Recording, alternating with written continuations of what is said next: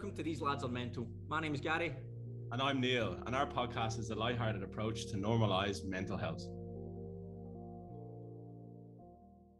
But before we start today's show, please listen to our disclaimer. This show is just a group of opinions and is not to be treated as medical advice. If you are struggling with mental health, please speak to your physician or reach out to a service such as Lifeline. Thank you.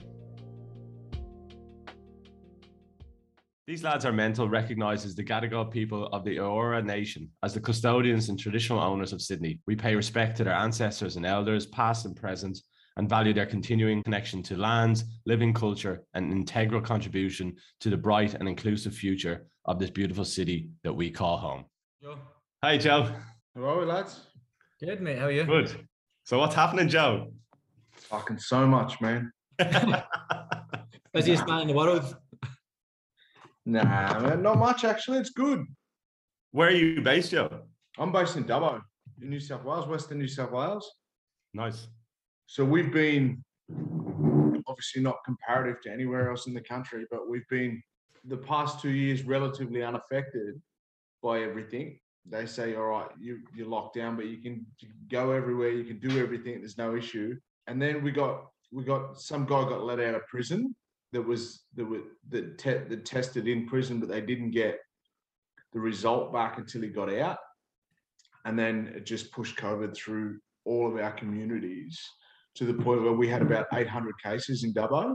Yeah, and Dubbo is a small-ish regional place, but what people don't understand is that obviously with the Aboriginal health challenges as it is, anything west of here doesn't have a fucking hospital. So we've got I don't know, you may have seen the stuff on the news around Menindee and Wilcannia and those sort of places that their cases just went through the roof. And they're trying to get people on ventilators in hospitals and stuff. There's no hospitals. Oh, wow. There's no healthcare. Yeah. So everyone in the cities who are like, this is all bullshit. It's fake. It's, we shouldn't be locked down. All of that. They've got hospitals on every corner. They've got doctors whenever they can go to. Whether you believe this thing or you don't, the fact that it's making people sick and people are surviving it because they have decent healthcare and decent pre-existing health conditions. Where Aboriginal people, predominantly Aboriginal people out this way and anything west of here, the only Aboriginal deaths in the country have come from here. Wow. And that's one of those people were 4 hours west of here, so you had to travel 4 hours to get to a hospital here. 4 hours? 4 hours, man, yeah. So that's what people don't understand with the challenges out here. 800 seems like a huge number. In Sydney, they're getting like 1,500 cases a day. Oh, wow, geez. 1,200 cases, that sort of stuff. But so that's why I'm saying not comparative to the numbers or anything like that or anyone else's situation. They only have 7 ICU beds. They're the realities out here. Yeah. And particularly in Aboriginal communities where you're getting middle-aged white men politicians stand on the TV and say, don't leave your house, don't go anywhere. This is really, really serious. And Aboriginal people are going, they fucking told us what to do for 200 years. We're not going to listen to this bullshit. So locally, I got with some politicians, I said, mate, start using us for your messaging.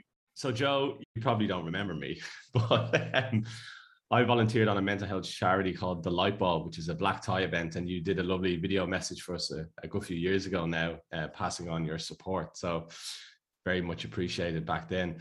But with all our guests, as we normally kick off the show, we start off with this question, which is, tell us about your mental health story. What does mental health mean to you and how has it impacted your life? Me, I'm Joe Williams. I'm a Wiradjuri Waggaman man, First Nation man. Mental health for me has been a ride.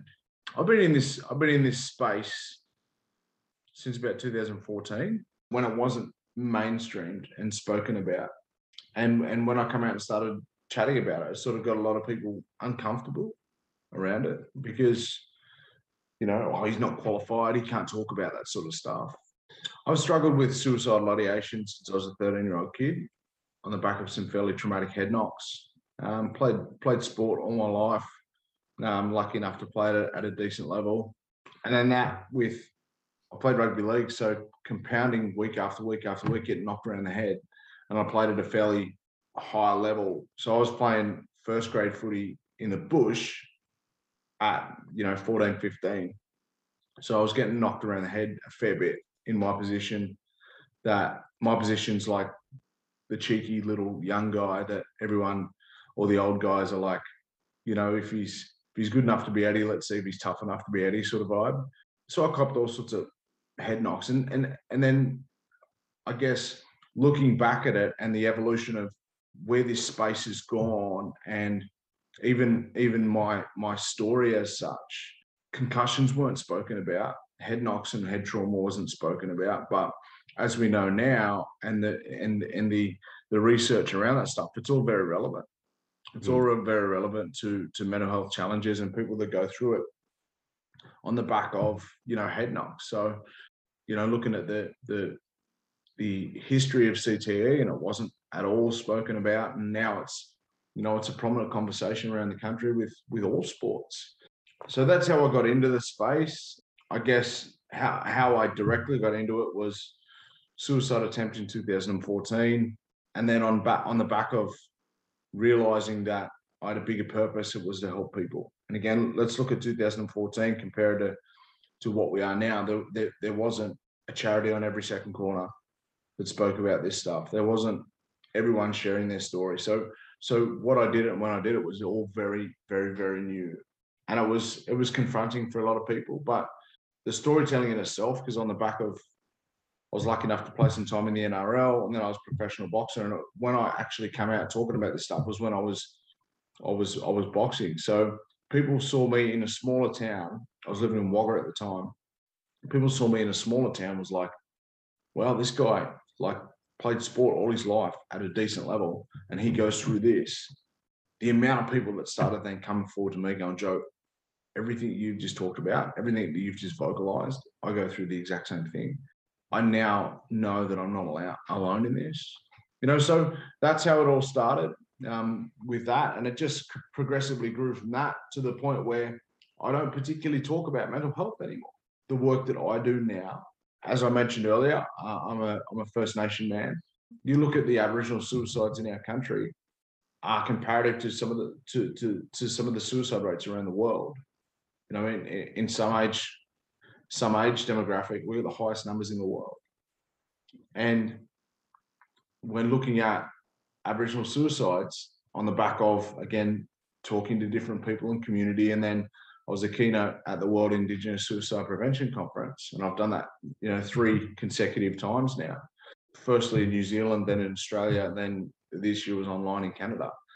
Like, the conversation around that is that our people weren't dying from mental illness related suicides. We're dying from the effects and impacts of trauma and the ongoing impacts and the effects of colonization, trying to live and walk in 2 worlds that are impacting us. So a lot of my work, whilst it's still in that inverted commas mental health space, it's talking at a very different angle now, looking at people's behaviors and looking at, child and brain development, and, looking at really trying to address behaviors before they start and manifest into alcoholism and addiction and all of these challenges that we face as adults that we're trying to cover up with substance. So looking at what causes us to be the way we are, looking at behavior as language. What is someone trying to tell us when they're not like that? And then going even further into that, looking at child attachment and things like that. So my journey and in this space has developed a hell of a lot to looking at, again, one of my favorite sayings is don't look at what, look at why. Don't look at what's going on, let's look at why it's going on. So I go around and talk to people and do loads of stuff with people as far as relationship counseling, loads of stuff with people around just why they are the way they are, why they think the way they do, looking at their interactions with people and why they get triggered by different things. That really early childhood traumatic behaviors that are conditioned into us. And I do remember doing that video. I do remember doing that video. I'm really, really lucky that I've got Mel, and you probably would have been emailing Mel, who looks after all the stuff that I do, and she has been doing it for a number of years now, is that my memory's cooked as far as like getting punched in the head and then playing footy and stuff like that. But so she keeps tabs on everything. She reminds me about everything. For some reason, it was there. It was there. Like I do remember it. Oh, that's good. Well, good on you. Like that initiative itself has raised over $1 million internationally. So you played a part in that. So thank you very much. You spoke about trauma, and in last week's episode, we had Genevieve Bailey, who's the director of Happy Sad Man, the film. I'm not sure if you've seen it, but she spoke about trauma as well, and how a lot of people think PTSD is only linked to war times, when in actual fact, you can suffer from, PTSD, trauma from anything, a breakup in a relationship, losing a job, all these kind of things. And we don't do enough to deal with trauma from a young age, as you said. And we also had a CEO of a mental health charity, Nick from Batir, who spoke about how 75% of mental health conditions manifest before you even turn the age of 18. So it seems like you're on the right track in terms of asking about that why early in the piece rather than later in life. And maybe it's a little bit harder for us to deal with. Well, it's everything, and everything that what Nick said is bang on the money. Like we, you, I, everyone, we are all a product of the behaviors that we learned and conditioned in the first 1,000 days of our life. So let's talk about the first 1,000 days, the impact of the baby in the embryo in mum's tummy, and the chemicals that get released in mum's brain that directly impact the baby, right? And that fight or flight system that is highly alerted because of the way that mum's treated and the challenges that mum has in relationships, or the stresses that mum goes through during that pregnancy. Like when I start to learn about that stuff, I go, holy hell, like, and I wrote a blog that I speak about. I've got to publish it because I haven't done it yet. How I've traumatized some of the people that I love the most in the entire world through my behaviors. So not through violence or anything like that. Like people think that when we talk about trauma, we talk about the pointy end of things. But the impact of the baby's brain in the first 1,000 days, so in the womb, and then 2 years this side of the earth, and everything that baby sees, learns, and even feels and touches and hears, develops the attachment of what that baby's going to carry for the rest of their life. So, which then plays out in behavioral challenges and relationship challenges for you and I as 30-year-old men. I'm a little bit older than that, but do you get me? So like this stuff is so much more deeper. So when we go through a breakup, why we get impacted and why other people don't get impacted as much is because of the way that we've been treated in the first 1,000 days of our life. So I'm looking at, if I've got these feelings now, one, I can't, I guess, make them go away, but I can look at what's causing them and then identify what's causing them, or identify what they are when I'm going through them, which helps me to understand it a little bit more. Right? So I'm a 38-year-old man that gets triggered by all sorts of stuff. Right? Let's look at PTSD. I'm an Aboriginal man. So when we hear racism, when we hear impacts of things that involve race and the challenges that are around colonization, that's directly impacted and can be called, but isn't called, a form of PTSD. You know, like when I get pulled over by the police for a random breath test, my heart's going through the roof. I haven't had a drink in 16 years. Why the hell is my heart going through the roof? Well, why the hell is my anxiety, my nervous system just erupting?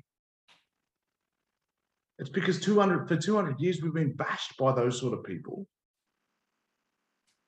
and been told to step into line, or we'll get our kids taken away, or we'll get punched in the mouth, You know, like all sorts of things will happen to us. Like Yeah, there's that- colonization in the history of this country is a form of PTSD for Aboriginal people. And also generational anxiety and depression as well. As you can probably tell, I'm Irish, Gary's Scottish. And Couldn't in tell. Ireland, even though we've been here for years. Well, I'm a citizen now. I don't know about Gary. Maybe we'll get his papers checked to make sure he's legal. I'm citizen, mate. I'm in. Yeah, so we're true blues, as they say now. But with Ireland, famously, we have the famine, which was in 1847, and they speak about generational trauma as well. And I think I heard correctly, in Kilmainham Jail, which is in Dublin, it took 3 to 4 generations to grow out the famine in Irish history alone, you know, in terms of those years. So yeah, that's if those behaviors aren't repeated as well. Like, so we look at it, we say it takes 3 to 4 generations to grow out. That's if those exact behaviors are stopped on the spot. If those behaviors are then repeated to the next generation and then repeated to the next generation.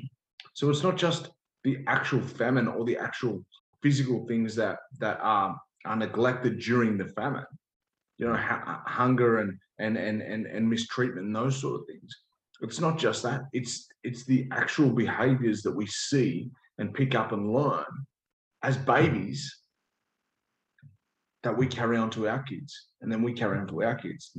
So you look at the deeply embedded traumas, intergenerational traumas for First Nation people in this country, it goes as far back as colonization, 230 odd years. And it's interesting because even if you do break that or draw that line in the sand, which is like, you've got 2 choices, as you said, you can either pass that on or you can try and draw a line in the sand. But even if you draw a line in the sand, speaking of things like addiction and alcoholism, I've heard you say before that even when you do that, it never really goes away. Would you agree with that? That you still have to battle with it? You know, you can still have to cope with it. It doesn't necessarily always go away, right? Well, it's about, and again, like looking at the generation. So I can draw the line in the sand for me, but as far as alcoholism and addiction, all I can do is put in the right products and processes to help my children through those challenges as well, right? If they pick up and if they go through those behaviors or and again, let's look at the deeply embedded stuff within our nervous system. So if my kids, if I draw the line in the sand and say it's stopping with me, but then my kids pick it up and then pass it on to their kids, we're back at the start. You know, so it's a super, super, super hard thing to one, look at, to address, and 3, to manage. So it's just about, you know, constantly trying to do that. I wonder where Australian Indigenous communities and Torres Strait Islanders are versus other Indigenous tribes across the world, like, you know, like Native Americans and so forth. I wonder, you know, in terms of that trauma and mental health risk, is it the same? Do you know what I mean? Or is it at a different position? Yeah. Because like Irish people, there is a great, well, I mean, it's not great. There's a synergy there because we were suppressed by the British for 800 years. And that trauma today, even in me, is always there because you just drink alcohol. Like, it was like alcohol was to drink away your pain, you know. And Sue used to say, when I came to Australia first and met her, like, I had this thing about money. I was always trying to save money as if, like, you know, I had nothing, you know, the kind of way. Like, she's like, why are you stressing about money all the time? I was like, I don't know, it's just ingrained in my DNA. Like, that is so true, man. Like, that is so true. All of that sort of stuff. That's behaviors, right? Like, you look at money because of scarcity, or whoever we're talking about. Look at it as because of scarcity. We're gonna hold on to it as much as we can. Like, that's how evolution is. And where is, like, with your work across the world, as you mentioned already, in terms of, let's say, First Nations people in Australia and Torres Strait Islanders, where are they in a global sense versus other Indigenous communities across the world? Are they behind, ahead of the game, or what's the landscape globally? I guess how I would answer that is to say it's not a race as far as where we are or where we should be or anything like that. But all the challenges are more or less identical. like super similar to everything. Like I've spoken with people from Canada, First Nation people in Canada. I've been to reservations right throughout the US, in New Zealand. You know, similar challenges. Indigenous peoples right throughout the world. Right, we've been forever what they call collectivist people. You know, so it's always been about feeding others before you feed yourself. You know, and now we're caught in a let's call it a capitalist world that, you know, it concentrates more so on making sure that your own bank is you've got all the money in your own bank, and then you're feeding yourself before you feed anyone else, you know. So we've got to get back to that way of life where it was all about feeding others before we feed ourselves. Like all of the First Nation communities, Indigenous communities around the globe that I've been to, that I've sat with, that I've spoken with, it's all the same. It is all the same with the challenges that we've got. Where we are as far as coming out of it, I think you've only got to look at, I guess, history as in the number of centuries that we were colonized. You know, the US are probably a little bit, let's call it, in front of us because of, you know, they were colonized a couple hundred years before us. You know, so it's about where we are on the scale, you know, a way to call it, but where we are as far as how long ago colonization happened for us. Mm-hmm. And you yourself are a big advocate, as you mentioned already, for mental health awareness, and that's changed over time, as you've said. But could you talk about when you first became aware of your own story? I think you mentioned a young age. Like, was there a moment when you realized something's not right here? Well, there wasn't, right? But it was only around that time in 2012 when I got to that really, really dark place, and then, you know, talking to different doctors and so forth, and, you know, diagnosis and misdiagnosis and that sort of stuff, you know, and I was diagnosed with bipolar disorder. So again, like when I was diagnosed with bipolar, it was like, wow, this makes sense. Like I started to have a look at what that was, and you know, it talked about the highs and the lows and the manic periods and the depression, and all of that made sense to me. Was that a relief? Was that a weight off your shoulders to at least know what was going on? Yeah, hugely. So I was asked recently, what was it like when you were first diagnosed? And people take their diagnosis as something that's really, really negative. For me, it made sense. It was like, wow, this is why I'm like I am, right?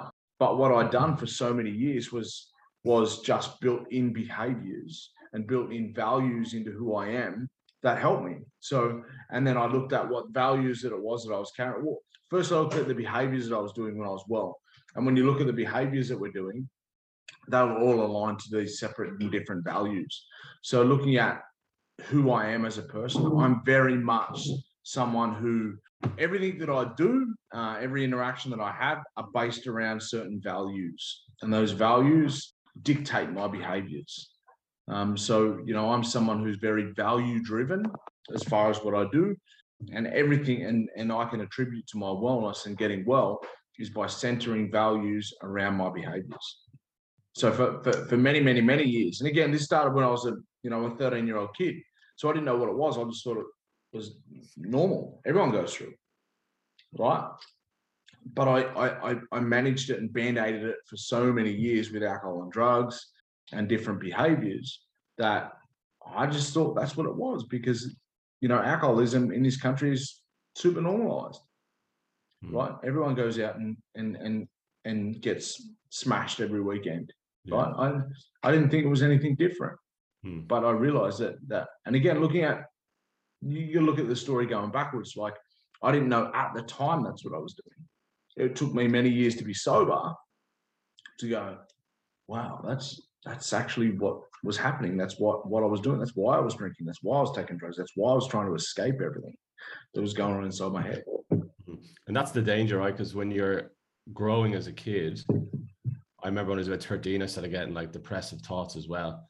And if it's not a normalized topic, you don't know what's going on and you're trying to put a finger on it. I remember thinking I was just moody, which maybe I am, but I'm just thinking, what's wrong with me? Why am I feeling like this? Why do I have all this stuff? And it takes you, yeah. Like for me, I didn't get diagnosed till I was 32. It took me 20 years to actually, go and do it. I did want to make one reference, though. You were talking about getting bashed by the older lads. It did remind me when I was about 16, I was playing on the first grade team in soccer in Ireland, and I nutmegged one of the senior players. And then the next time I got the ball, he nearly broke my leg, and I was on the ground, and the manager was like, yeah, just don't ever nutmeg that fella again. I was like, you learn from it, huh? Yeah, I was like, rookie. And then I became a defender. In those early years playing football, and we call football rugby league, but in those early years of playing football, I had my dad on the team with me.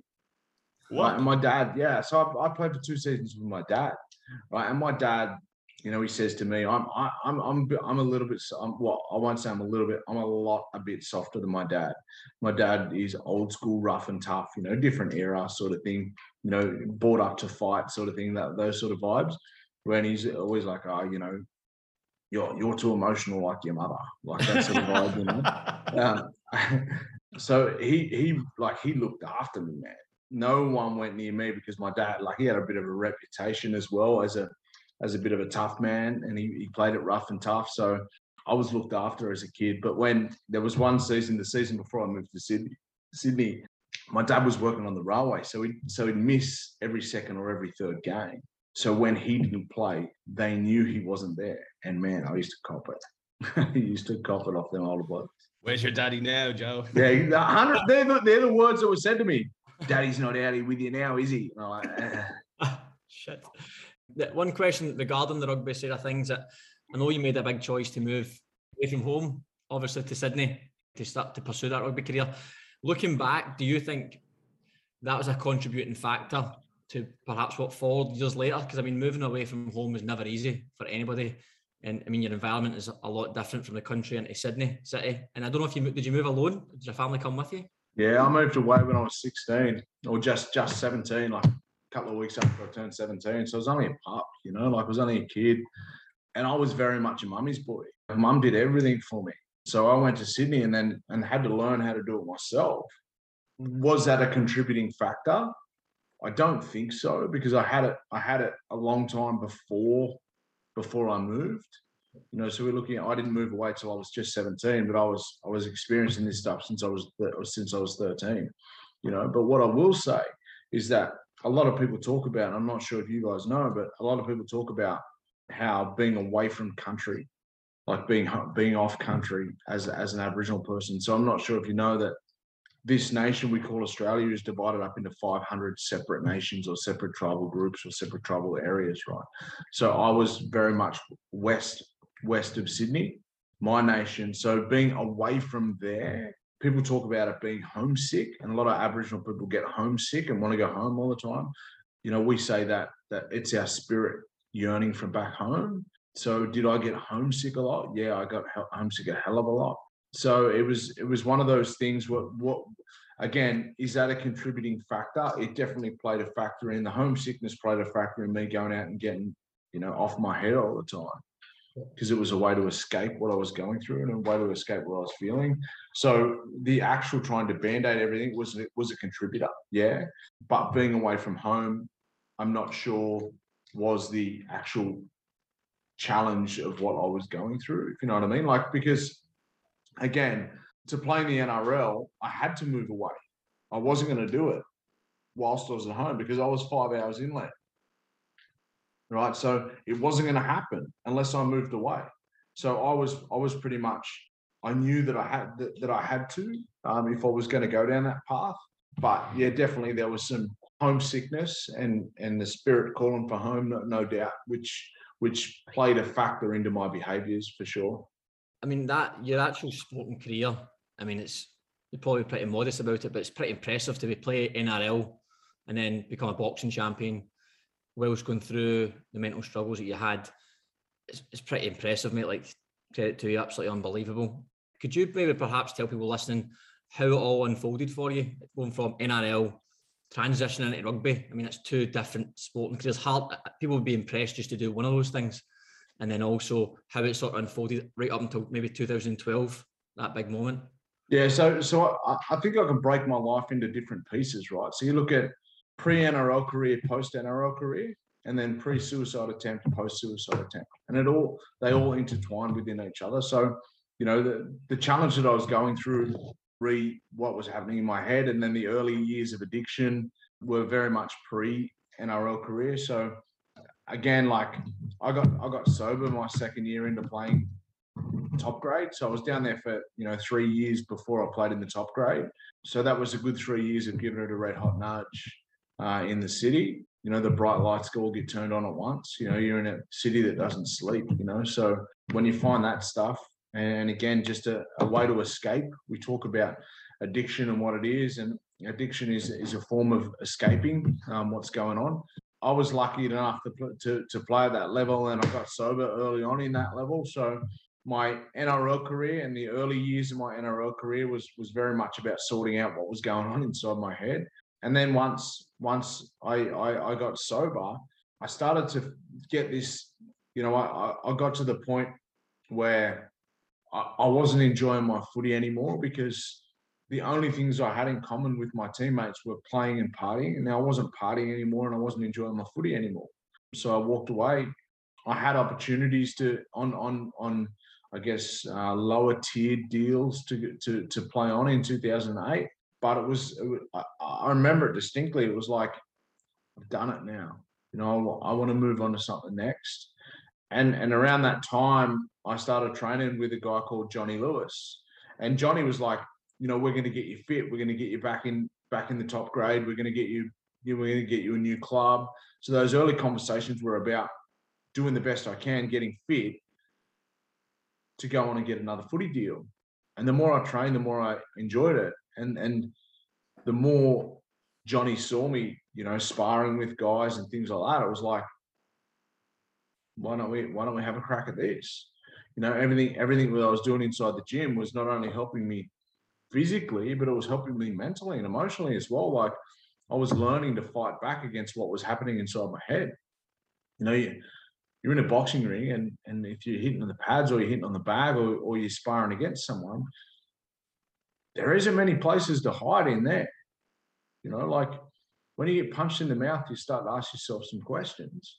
Do I really want to do this? Am I tough enough to do this? And I started to find this inner toughness, this inner strength that was helping me fight back. Like, again, as I alluded to earlier with my dad, I wasn't the world's toughest guy. So when I went to boxing, people sort of laughed at it, because that wasn't me, And I didn't like punching people in the mouth, and I definitely didn't like getting punched myself. So it wasn't something that was overly enticing. But the more I trained, the harder I worked. Johnny said, let's have a fight. Let's do it. Like, you go all right, you hold your hands up good. Let's see if you can go all right at this sort of stuff. And I fell in love with boxing. And it's sort of hard to say you fall in love with getting punched in the mouth, but it's like, you can ask boxers, and boxers will tell you. Like my dad, because my dad was an amateur fighter as well, and my dad said, as soon as you have your first fight, you'll want to get back in and do it again. It's the most addictive thing in the world, and that's why you see so many boxers that struggle to retire. Like, they want to just keep going and keep having one more fight. Like, I had my last fight 6 years ago or something. I still get up every morning thinking, yeah, that's it. I'm going to get back into training so I have one more fight. Like, I still try and convince myself. Like, I'm cooked in the head. I can't remember names some days, and I still want to go out and fight, because I love the feeling of boxing. Right. So boxing taught me something about myself that nothing could ever teach me. That life, that no amount of books, that no amount of sitting in front of psychologists could teach me. It taught me how to fight back. It taught me how to be strong. It taught me how to stand there in the face of danger and bite down on my mouthpiece and start swinging back. It's an amazing sport, boxing. It seems to just have that power to help people go from rags to riches, right? And it trains you not only physically but mentally as well. It's fascinating as a sport that it does that. Was the boxing, did that come post the dark times of 2012, or were you doing boxing? Either side, right? So I fought for the WBF title, and I fought for the WBF lightweight title less than 12 months after I had my attempt. Right. And I got knocked out that night in the 10th round, 9th or 10th round or something like that. And people were coming to me and were going, I'm so sorry you got beat. Like it was a great fight. And I was like, yeah, I'm disappointed, man, but I nearly died 12 months ago. Losing something like this isn't like in the scale of things. Yeah, I'm disappointed, but you know what? I'm alive. And that's a lot of how I take my life now. You lose friends, you lose relationships, things like that, and you go, you know what? Nothing's as dark as what it was in 2012.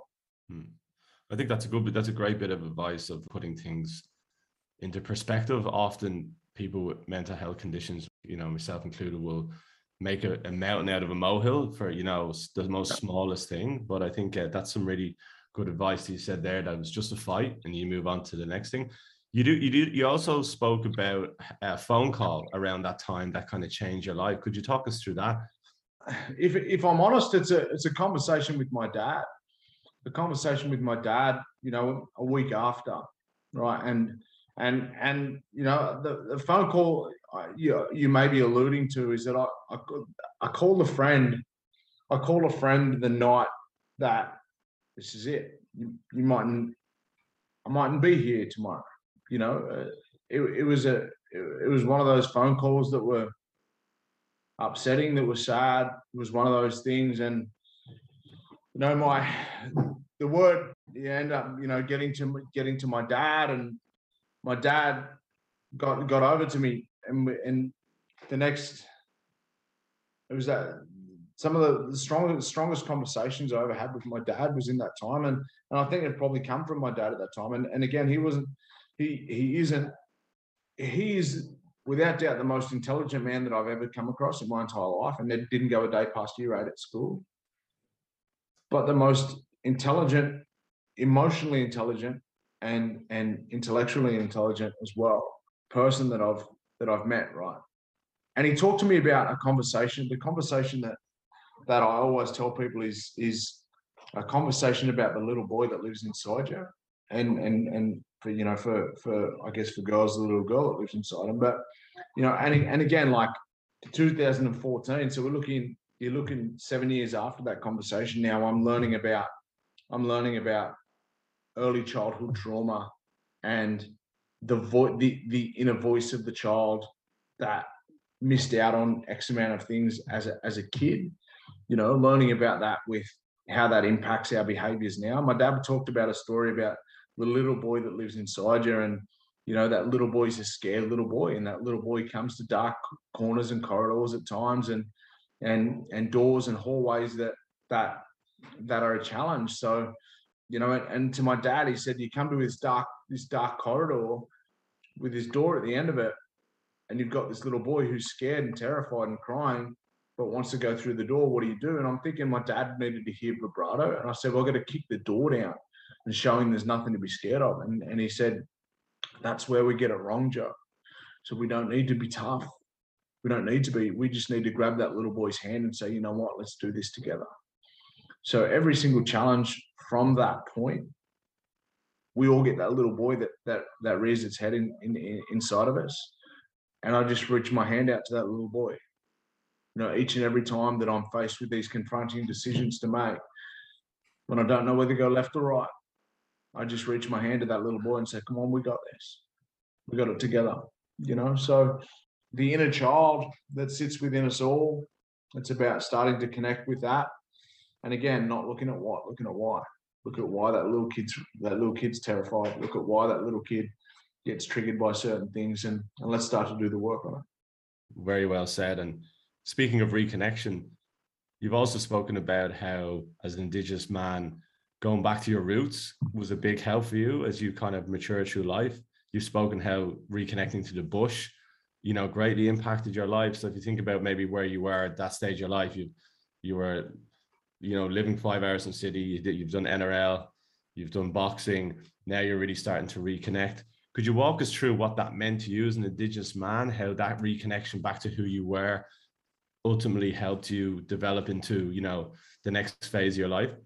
Again, it makes sense, right? It makes sense as to why I'm thinking the way I'm thinking, why I'm feeling the way I'm feeling at certain times of the year and so forth.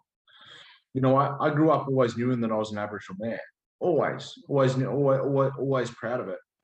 But the thing with down on the eastern states and the southern states particularly is that we were impacted by colonization first, right? So the first thing to go for Aboriginal people was our identity of who we are.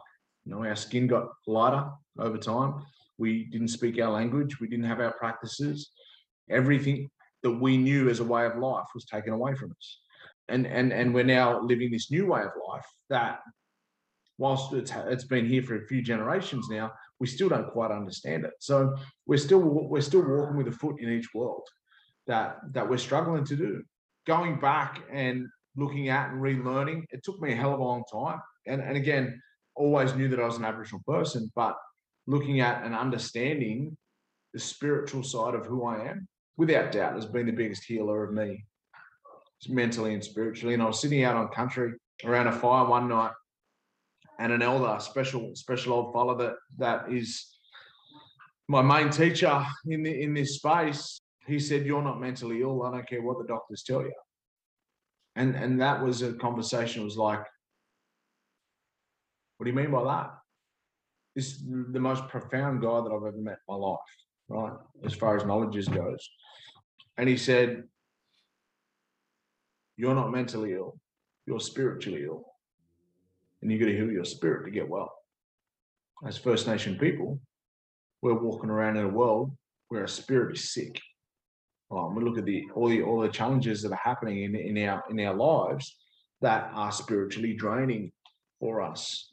We're trapped in a concrete world, you know, where we don't take our shoes off and put our feet in the dirt, and aren't doing the ceremonial practices that we did for thousands and thousands and thousands of years. Right? We need to reconnect to that. There's, you know, loads of work around that, and what it does and how it does and who it does and how it impacts us. So looking at the rediscovery or relearning of that, it just was like the aha moment. It's like, I've missed out on this all my life. Now I'm spiritually strongest when I'm doing this stuff. And for me, when I have these bouts of inverted commas mental health, now I get my swag and get out in the bush, get around a fire, and just start to do the things that I need to do to connect back to the earth. Because again, like First Nation people, I say it all the time, the longest continual documentation of mankind started here in this country. Now, in over 500 separate nations, in 2,500 different dialects of language, there's no word that means suicide. So if there's nothing to describe it, the action of what it is tells you it wasn't there. So if we've gone for thousands and thousands and thousands of years without an action that impacted so many of our communities, how have we gone from not having it for thousands of years to now having the highest in the world? We have to look at what we did because it worked. What we're doing now is not working. Now, I talk often about, you'll hear, well, why don't you just go back and live in the bush, and why don't you just go back to, hunting and living off the land? It's not about that. It's about learning to walk in two worlds, because we're in a world now that is a dominant world, but we've got to introduce the practices that fill our spirit, and we're gonna walk with a foot in each camp. I always say it. I'm a hunter and gatherer. I just do it at Woolworths. I do it at the supermarkets, right? It's about learning to walk in two worlds. And again, looking at the old values I talked about earlier, talked about values and how centering values around every behavior that you have makes you well. For me, I center my actions around the values that our old people lived with for thousands of years. We're a day or two after the Facebook crash recently, and it was a stark reality the last few days, where you've noticed when WhatsApp, Instagram, and Facebook was down for 24 hours, I saw a great post of someone going, virtually everyone felt like their whole lives have been impacted. And it just made me realize, going, Jesus, how fucking shocking is that, to think that something like that, we're controlled by so few. And the amazing thing about Indigenous community is, as you said, that connection to earth. And I've had the pleasure of going on some Indigenous tours before, where they, you know, as little as 250 years ago, had no impact on the earth in a negative sense at all. So if you think about where we were back then to where we are now, where our lives can change because one business has a crash, I mean, we've come a long way, but not necessarily the right way. And reconnecting to that, another fascinating thing about Indigenous communities here is that there's very little resentment about how they've been mistreated. If anything, Indigenous communities want to integrate with modern Australia and want to impart their knowledge together, and I think we should, as a society, embrace that, because we're only going to be better for it. I say it all the time to people. You've never learned about us. We've learned about you for 200 years. You've never learned about us. It's only been a one-way street. You know, people talk about reconciliation of this country. Now, I don't even use the word reconciliation, because to reconcile is to heal a broken relationship. We never had a relationship to start with. It was just a one-way street of assimilation, of being told, not being asked, being told to live a certain way of life. And if you didn't live that, it's well documented what the Solomon generation was. Stealing kids away from their families to take them away from the practices that they were doing, to assimilate them into this world, into this modern world, because that's what's best for them. You know, like, it's been the most destructive thing for us, right? And again, like I'll say it all the time. We don't need to reconcile, because we never had a relationship to start with. What we need is non-Indigenous Australia to learn about us. Let's start a relationship, right? A relationship that's two ways, because it's only ever been one way. And if you get fragile with that, that's for you to talk about. That's for you to do the work on, right? Because again, imagine having your entire existence uprooted and assimilated into a new way of life. It would be difficult for anyone. I don't care who you are. But there's so much to learn about the history. I've learned about the tribes and the different languages you've already mentioned, and how even marriages was about strengthening the community beside you, how everything down to how you walked in single file to have less impact, eating seasonally. Like, these are all things that we could apply right now, which would help the planet that we live on. And like, my wife is Australian, and often I say things and then she'll have no idea. And then, like, even she says herself, we didn't learn about any of that stuff in school. Nothing. Climate's a mess at the moment. But we look at climate change, we look at all of these inverted commas, again, natural disasters. That's a way of Mother Earth saying, I'm the boss here. Right? We have to start treating Mother with respect, or it's just going to continue to have these natural disasters in what we are. Again, people who lived through multiple ice ages, right? People who lived through multiple ice ages. Why in the hell wouldn't you stop and say, listen, how'd you do it? What'd you do to fix the joint? Because, you know, we've been here for 200 years and we've almost wrecked it. Like, thousands and thousands of years, man. That, to me, is just blatant ignorance. And let's call it what it is, stupidity. What is it? Insanity, doing the same thing over and over and expecting a different result. Einstein said that, yeah. Come on, man. Thousands of years, what we did worked. What we're doing now is not working in the space of 200 years. There was a great quote that I used in a short clip that I did recently. Pretty sure it was, I got it from Gabor Mate, but he's not the one who said it. The very cultures that were marginalized around the world will be the very cultures that we turn to heal the modern earth. You know, what we did was sustainable. What we did was about respecting the earth for thousands and thousands of years. We're going to start to have a look at that. For sure. One question I'm particularly interested in is the younger generation. I work well, you've got a lot of young athletes, and you've mentioned already how important it is in those earlier years. Any advice, or, I mean, you've made some big decisions in your life. I mean, two big ones that come to mind straight away is moving away from home and then leaving a sport that most people would give their right arm to go and play professionally in. massive decisions. What advice would you give to the younger generation? I think I was asked this recently around would I do anything different, right? Because if we look at that question and framing that question as what would I do differently would be the advices that I give myself, right? So I wouldn't do anything differently. You know, there was things that I fell short on. There were things that I did well on, but they've all led me to be exactly who I am now. Now, I had absolutely everything pinned on wanting to be an NRL player. Like, my life depended on it. Like my boy at the moment, like me, he wants to play in the AFL. So he wants it to the point where he would just do absolutely everything he can to be an AFL player. But that may not happen for him. We don't know what's going on.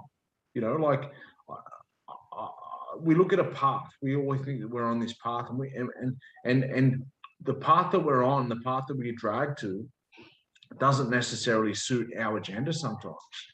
You know, so for me, I wanted all my life to be a rugby league player, and I got pulled onto a different path, which is being a boxer. And then I thought I was going to be the world's best boxer and go to Las Vegas and travel the world. But then I got pulled off a path again.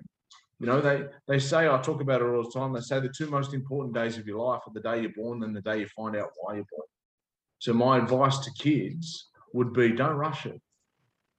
Don't rush it. Just put one foot after another. And if you've got a goal to do what you want to do, just do the absolute best you can each and every day to achieve that goal, right? We may get pulled off the path. It may not make sense why now, but it will eventually. You know, when obviously I went through the challenges that I went through, heartbreak, devastation, disappointment, all of these different things with my rugby league career and then boxing career with losses and stuff like that. A cousin said to me recently, he said, I'm glad you got beaten that last fight. I said, what do you mean you're glad I got beat? He said, because if you won that fight, you would have gone on to more fights, bigger fights, which would have cost more head trauma, getting punched in the head every day, which would have impacted my memory even more. You know, so he said, I'm glad you got beat, because now you got your brain still, and you get to do the work that you're doing. So back to what I said originally, the two most important days of your life, the day you're born, and then the day you find out why you're born. It took me to a suicide attempt to find out my purpose in life. My purpose in life is to help other people.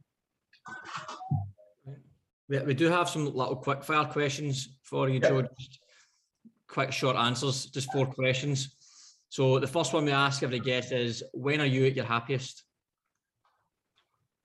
When I'm with my kids. Love it. When I'm with my family. Superb. Very common answer we get. It's excellent. In terms of mental health around the world, out of 10, 10 being the best, where do you think we currently are? I think it's at 5 and declining. Okay. Because the world doesn't understand the impact of trauma. The world doesn't even understand the definition and terms of trauma. But we think that it's all just the pointy end of things that happen to us. And we've got people in government writing policies and making informed decisions of where money goes to help people on the ground that aren't trauma informed. Like, trauma is one of the biggest, if not the biggest indicator of people's behaviors. We need to learn about that stuff. That's actually interesting you said that, because when we spoke to Nick at Batyr, he was telling us how the government had defunded them during the COVID period and they couldn't help. I've never been funded by the government. No, it's crazy. As an organisation, I've never been funded. So what happens is I act as a consultant, pretty much. Communities get the funding, and then they ring me to come and do the work. And then I do a job for them. They make a video, write a report, and they get funded again. And I'm sitting here going, hey, can anyone pay me? Does anyone want me to go to their community? And I'm the one who's doing the work. Where are you currently out of 10 with your mental health? I'm all right. Now I'm about 8. Okay. 8, doing what I need to do. I had a bit of a sleep in this morning. And my daughter did too, which is always good. So I'll do some training after this and get stuck into it, which will impact and improve my mental health again even more. Beautiful. Last question, mate. If you could advise for one thing people could do each day for their own mental health, what would it be? Just be the best version of themselves. And if you're not, work out why, then we can do it. Then we can adjust our behaviours. Right? Don't look at what, look at why. Let's look at why we behave the way we do. Let's look at why we feel the way we feel. When we identify that, we're aware. Right? I'm super lucky that I'm a very self-aware person because I've done the work. I know when I'm having a bad day. I know when I'm manic and need to tone it down a little bit. I usually get a clip from the boss in the house when I'm like that. But and what about your family, Joe? How many kids do you have now? So I've got 5. I've got 5 kids. Two live in Sydney with their mother. So they're 16 and 15. And then I've got 3 out here. One 10-year-old lives with his mum, and I've got the 2 younger ones here with me. Nice. And they are 7. Again, I got to get my head right here. I'm woeful with numbers. 7 and almost 4. Wow. So you've got your hands full. All the time. You know what? But I say it all the time to people when they say, how's COVID been for you? COVID's been the best thing and given me the greatest gift in the world. COVID's taught me how to be a dad because I wasn't a good dad for many, many, many years. Right? And I'm still learning to be better now, but I'm a hell of a lot better person, a hell of a lot better dad than I always was. Because COVID forced me to stay home. And my partner's an essential worker. She's a childcare worker, so she had to go and look after everyone else's kids all day. But I had to stay here and look after my kids. And my youngest one, who was at the time still needed to be put down for a nap and, still needed to have to be fed at certain times. And I had to then learn to manage my day and meetings and Zoom calls and interviews all around that. And my work came second then. For all my life. One, I was a sportsman when I had my 2 oldest kids.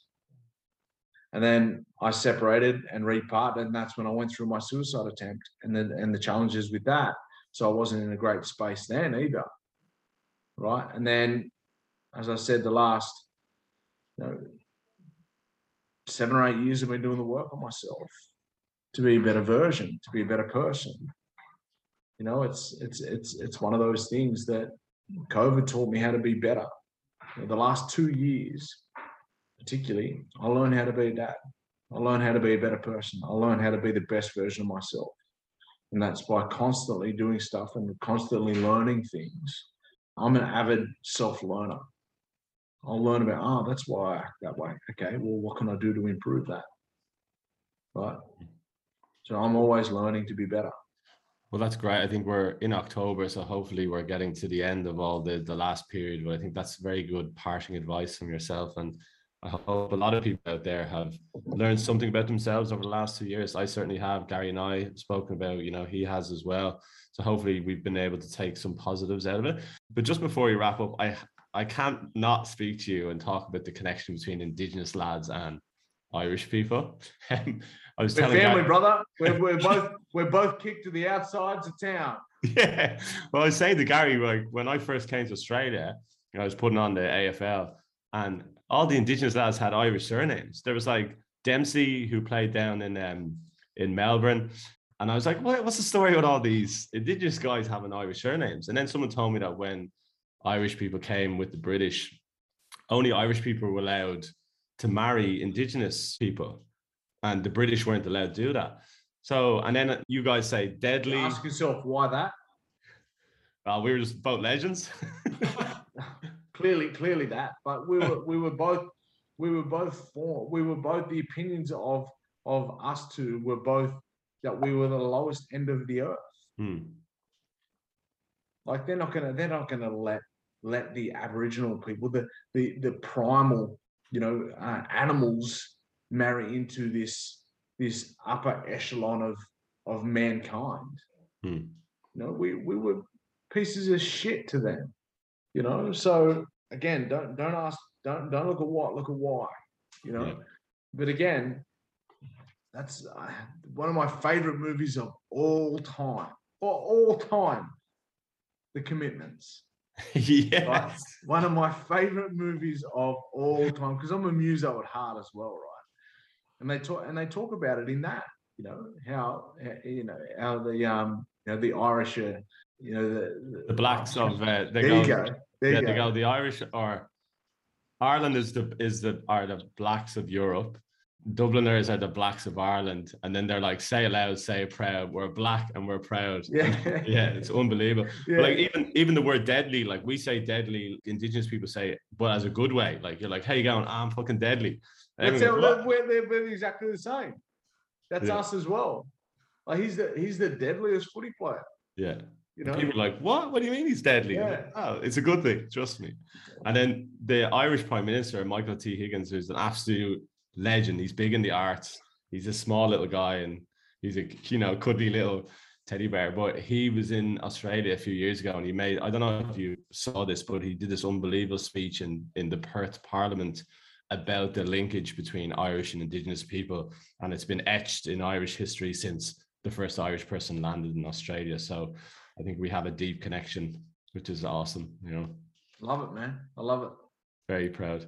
Well, Joe, how can people get in touch with you? So you mentioned what's happening with Joe now? You're doing consultancy. Like, are you on Instagram? Like, how do people get in touch? Yeah, I do loads of stuff on social media. I'm working on some things. The thing is with me, man, I'm never quiet. I'm always thinking, always creating, doing different things. We're about to launch some stuff with a bit of luck in the new year, which is pretty cool. And, some normality might get back to us where we might be able to get it back out to some community. So on my Instagram and Twitter, I'm at Joe Williams _TEW for the enemy within. So at Joe Williams _TEW on Instagram and Twitter, and on Facebook, I'm the enemy within. Pleasure. Absolute pleasure to speak to you. Credit to you. You've had an amazing life and keep doing what you're doing. I'm sure you've inspired so many people with your own story and certainly us on the show. So thank you for your time. Thanks, I'm lucky, man. I've lived enough for 3 people. It's one of those things that, I'm super grateful to have the life that I've had. And we're not finished. We've got a bit to go yet. Good man. Love it, mate. Thanks a lot for your time, mate. Superb. Yeah. Cheers. Thanks, lads. Tell me that. I want to that speech will be on YouTube, yeah? Oh yeah, I'll send it to you, yeah. All right, lads. Top man, Joe. Thanks a lot. Mate. Take it easy, mate. Look after yourselves. Have a good day. You too. Cheers. Don't forget to follow us on all the social media channels, including Instagram and Twitter, at These Lads Are Mental. And if you do have a topic or a guest or subject that you want us to talk about, please do get in touch and send in your suggestions.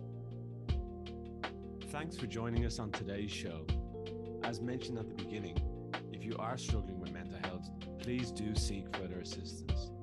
Here's who you can get support from: Lifeline, Beyond Blue, Bits Here, and the Black Dog Institute.